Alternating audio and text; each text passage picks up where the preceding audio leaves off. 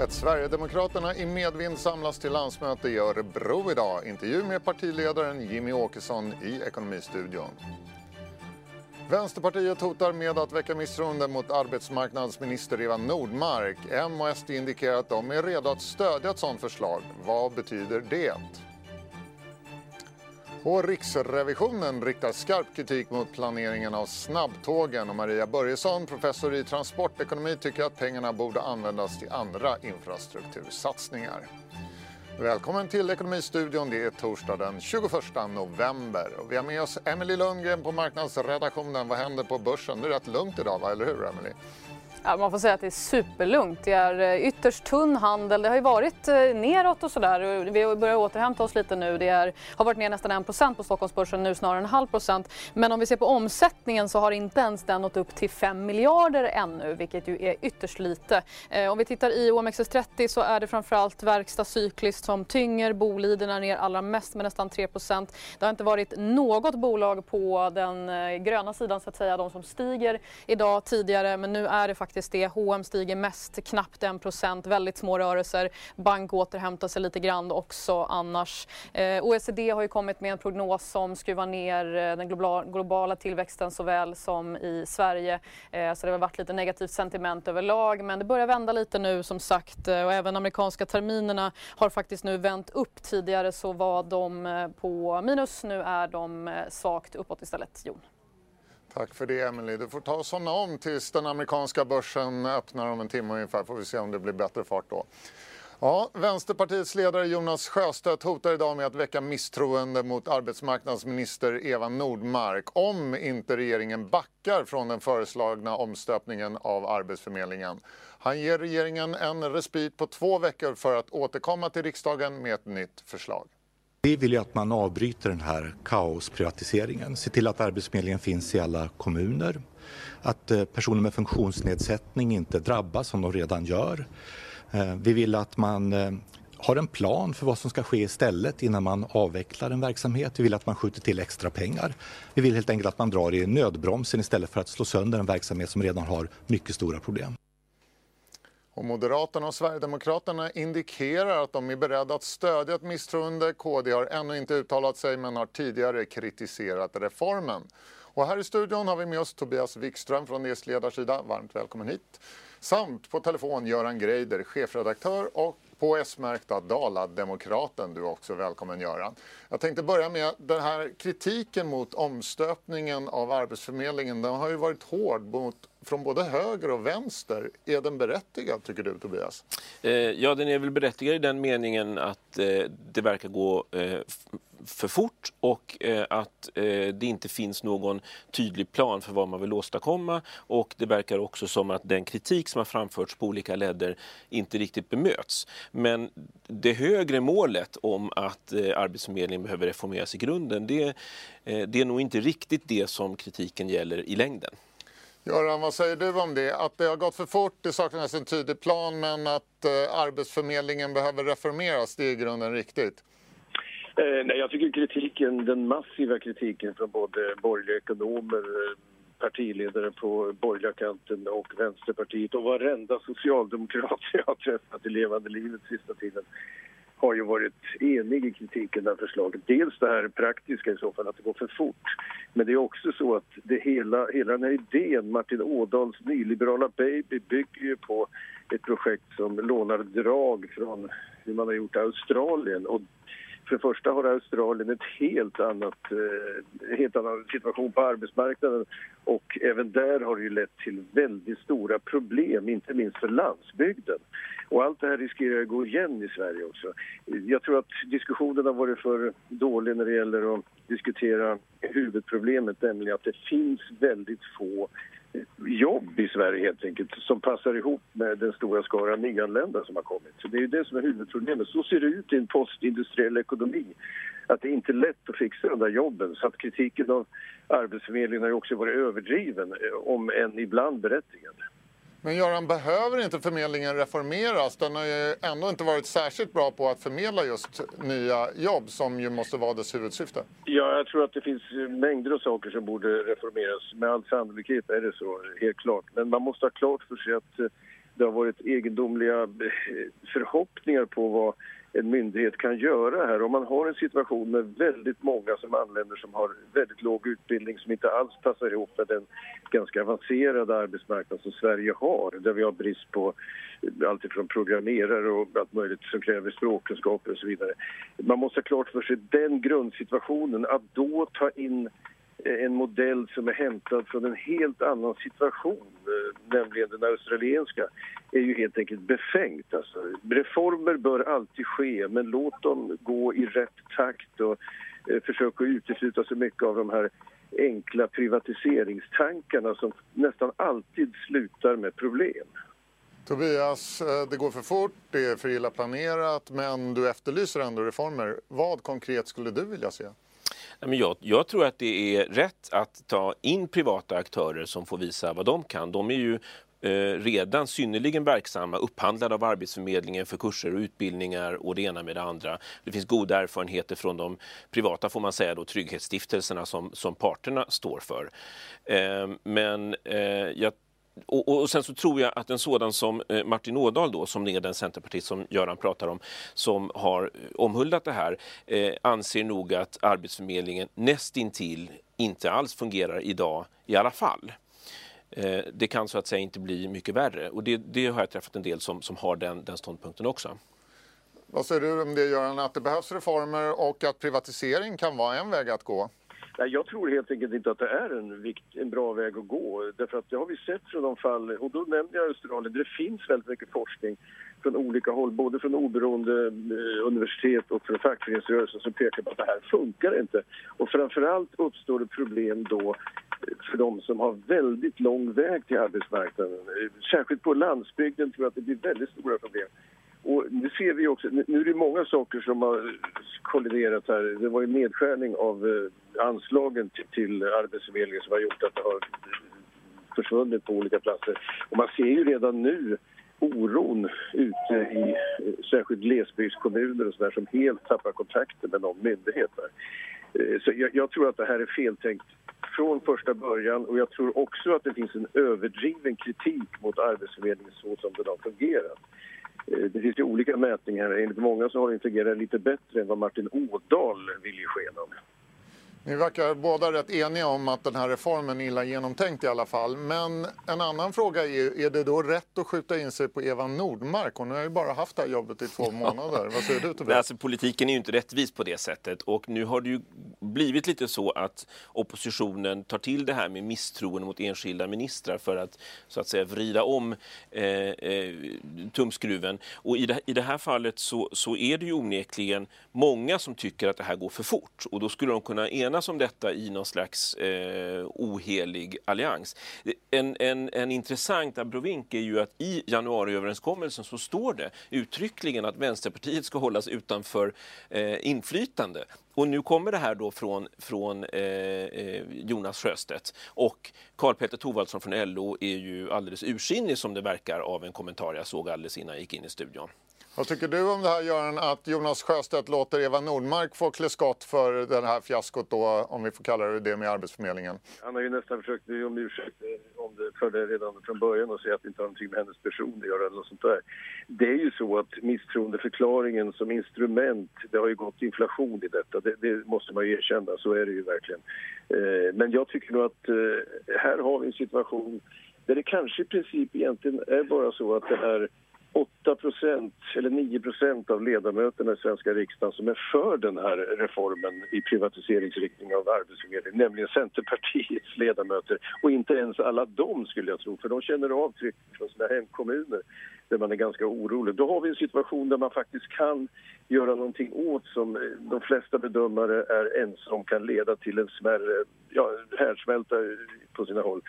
Man kan göra någonting åt det där, och då låter man ändamålet helga medlen, det vill säga misstroendevotum i det här fallet. Så jag tycker att det är rätt att göra på det här sättet, även om det finns invändningar av alla möjliga slag, till exempel att Vänsterpartiet bara gör det här för att komma ut i medieskuggan och sådana saker.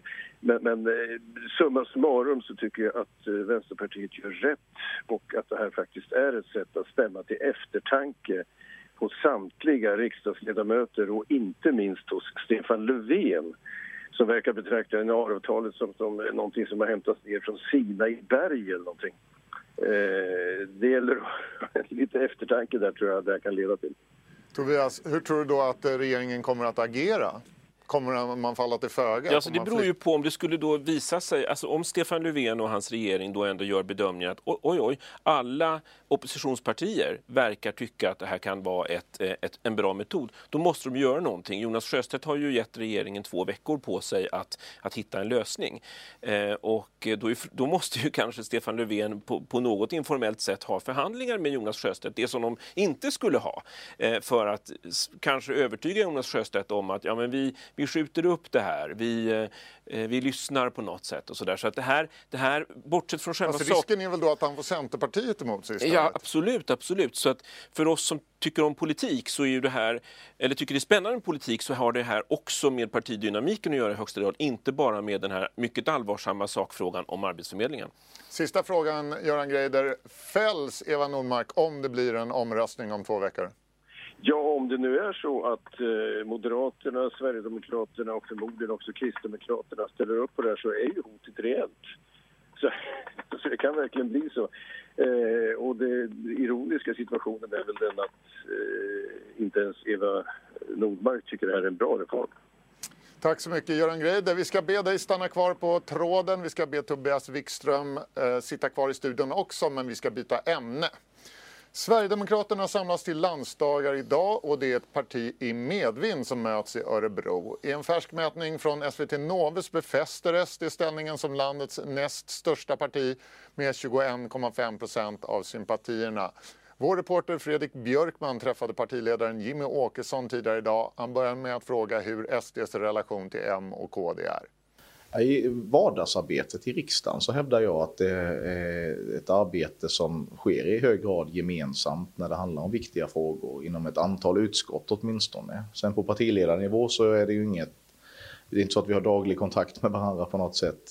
Jag har träffat Ebba Busch Thor vid ett tillfälle och diskuterat politik. Ulf Kristersson hoppas jag är beredd att träffa mig. Vi behöver en samlad och offensiv opposition under de här 3 åren som är kvar. Och ni har gått väldigt starkt framåt nu i flera mätningar den senaste tiden. Finns det en risk för att ni har toppat lite för tidigt? Så kan man se det. Historiskt så har det varit så att vi har ökat till ganska höga nivåer och sen har vi fallit tillbaka lite grann, men till en högre lägsta nivå. Och det är ju det jag hoppas på nu, att vi ska utmana Socialdemokraterna på riktigt den här gången om att vara största parti. Vi har 3 år på oss. Men då handlar det också om att adressera frågor som väljarna tycker är viktiga. Och jag hävdar att hittills så har vi varit bäst på det när det gäller gängkriminaliteten, migrationen, integrationen, där de andra partierna inte har hängt med riktigt. Ja, Tobias Wikström, har Jimmy Åkesson rätt? Är det migrationen och kriminaliteten som lyfter SD-opinionen för närvarande? Ja, jag tror det. Antingen migrationen eller kriminaliteten eller både och. Det tror jag är en stark drivkraft, och kanske inte bara debatten om kriminaliteten som det ibland sägs, utan kriminaliteten som sådan. Människor är oroliga för vad som pågår. Vad säger du, Göran Greider? Håller du med om den analysen? Ja, jag tror att det är så. att det som har lyft Sverigedemokraterna den sista tiden, det är ju dels det här med att vi har fått en debatt som är väldigt, och inte bara debatt som påpekas, men verklighet som är väldigt fixerad vid sprängningar, våldsdåd, gängkriminalitet och detta hopkopplat med migration. Det där har verkligen lyft Sverigedemokraterna, och det beror också på att det som har hänt på andra sidan inverkar, nämligen att Socialdemokraterna under hösten var med och la en höstbudget som inte innehöll någonting som kunde entusiasmera en normalt funtad socialdemokrat, absolut ingenting egentligen.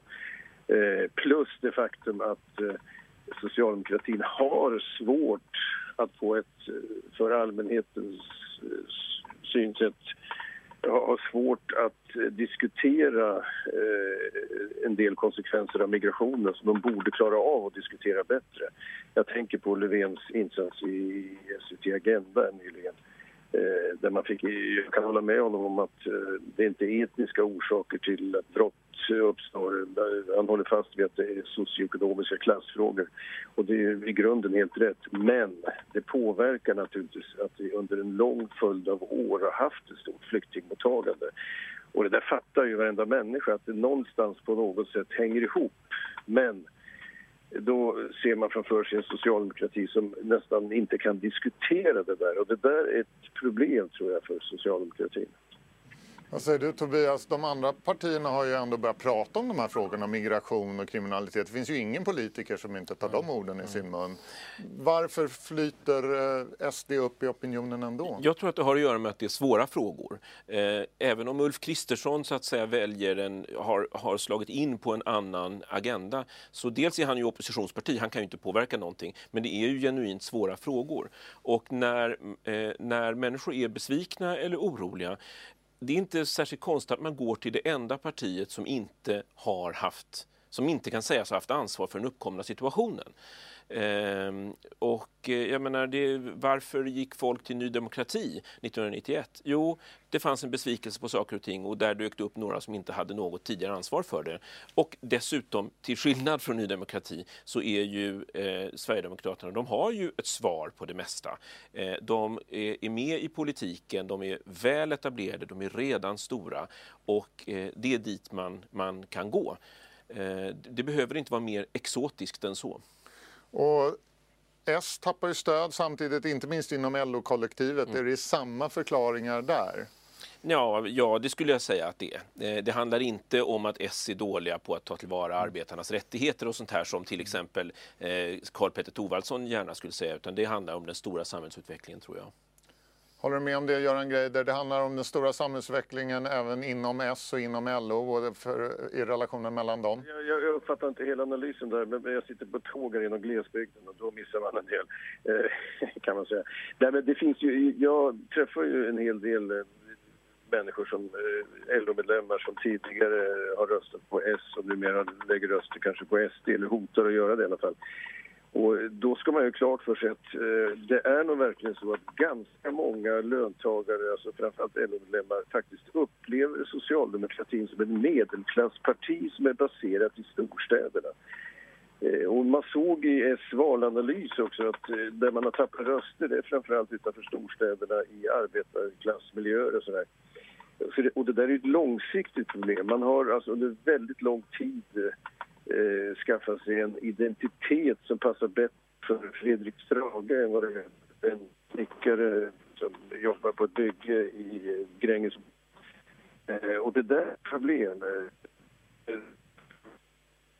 Där har vi lite ljudproblem, lite svårt att höra vad Göran Greider säger där, men vi kan fortsätta samtala lite i studion.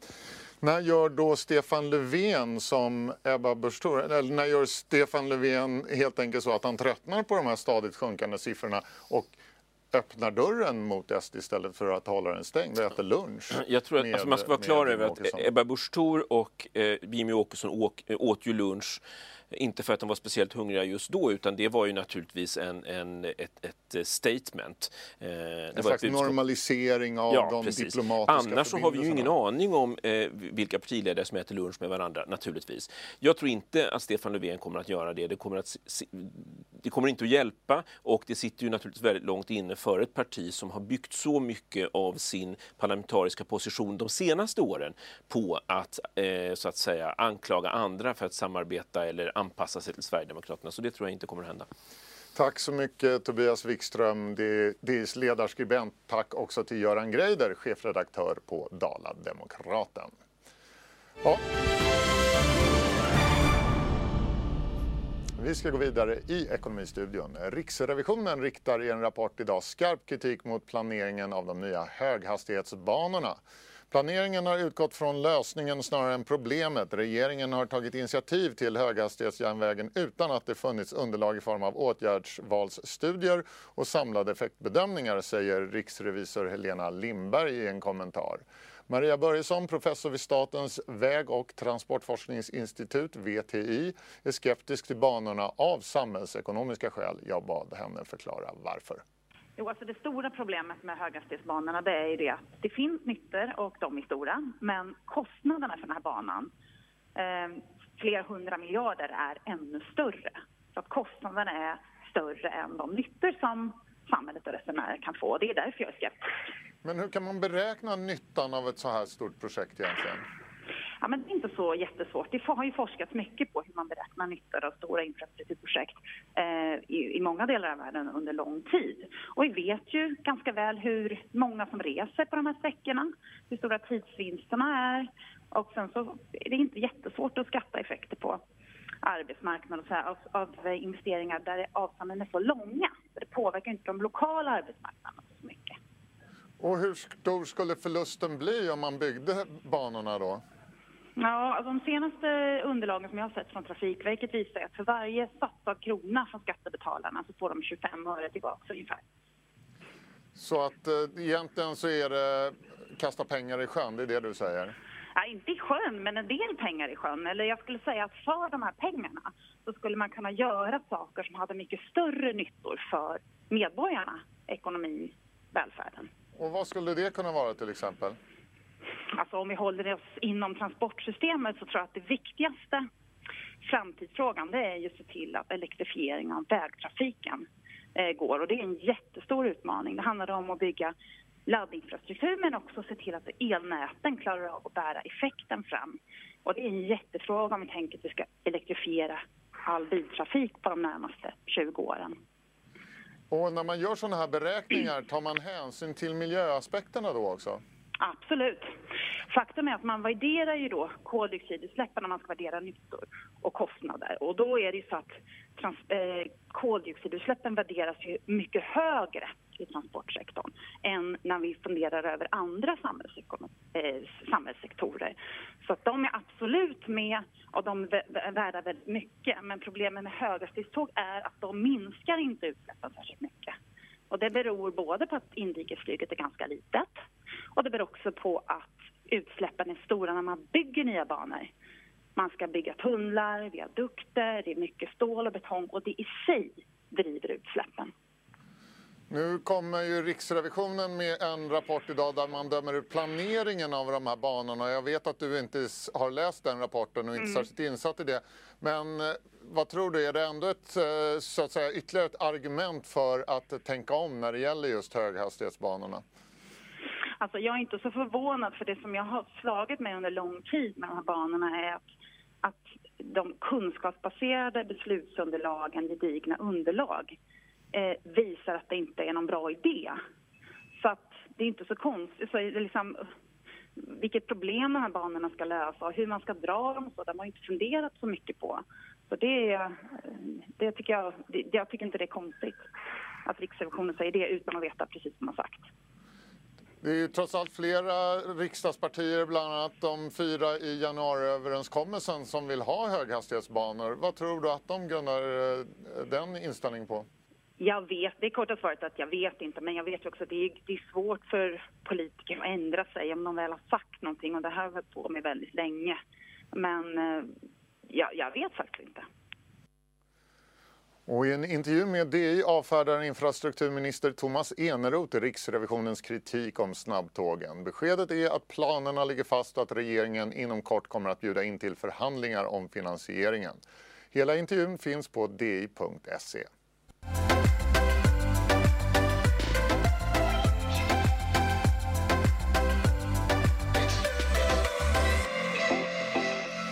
Varje torsdag pratar vi om det kommande numret av DI Weekend här i Ekonomistudion och Maria Lindholm, biträdande redaktör för tidningen, är här för att göra just det.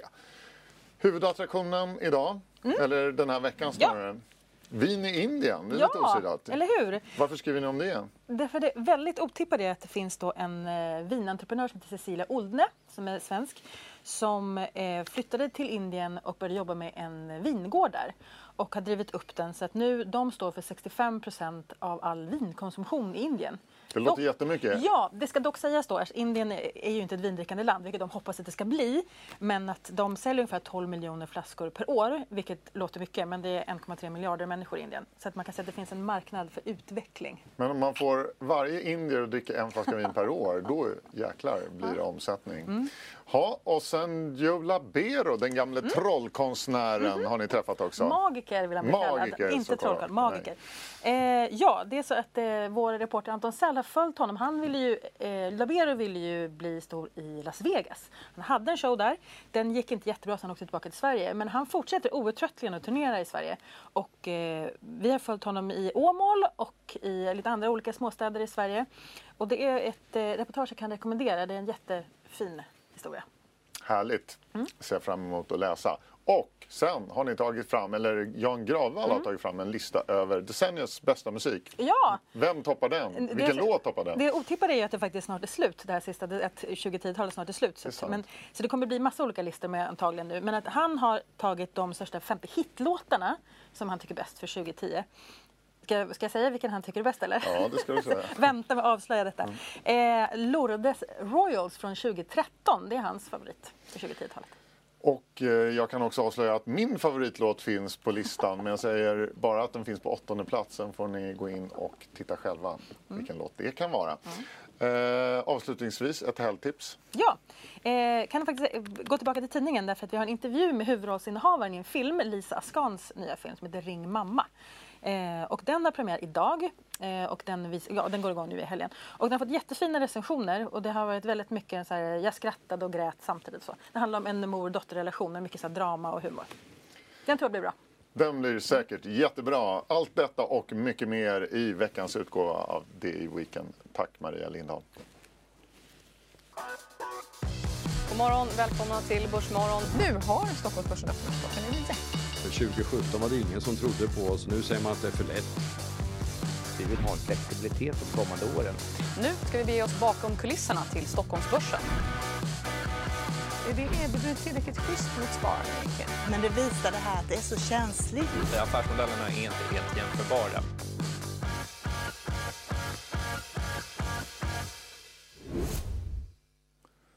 Och vi har kommit fram till sista raden och där har vi siffran 1 miljard. Så mycket fick Stefan Perssons holdingbolag Ramsbury betala för en fastighet i Soho på nedre Manhattan i New York som han nyligen har köpt. Kvadratmeterpriset ligger på 500 000 kronor. I huset har Louis Vuitton en av sina toppbutiker för Nordamerika på ett långt hyresavtal enligt tidningen Fastighetsvärlden. Ja, därmed är Ekonomistudion torsdag slut. Se Closing Bell klockan 15.20. Se också Ekonomistudion imorgon igen klockan 14.30. Ha nu en trevlig eftermiddag. Hej då!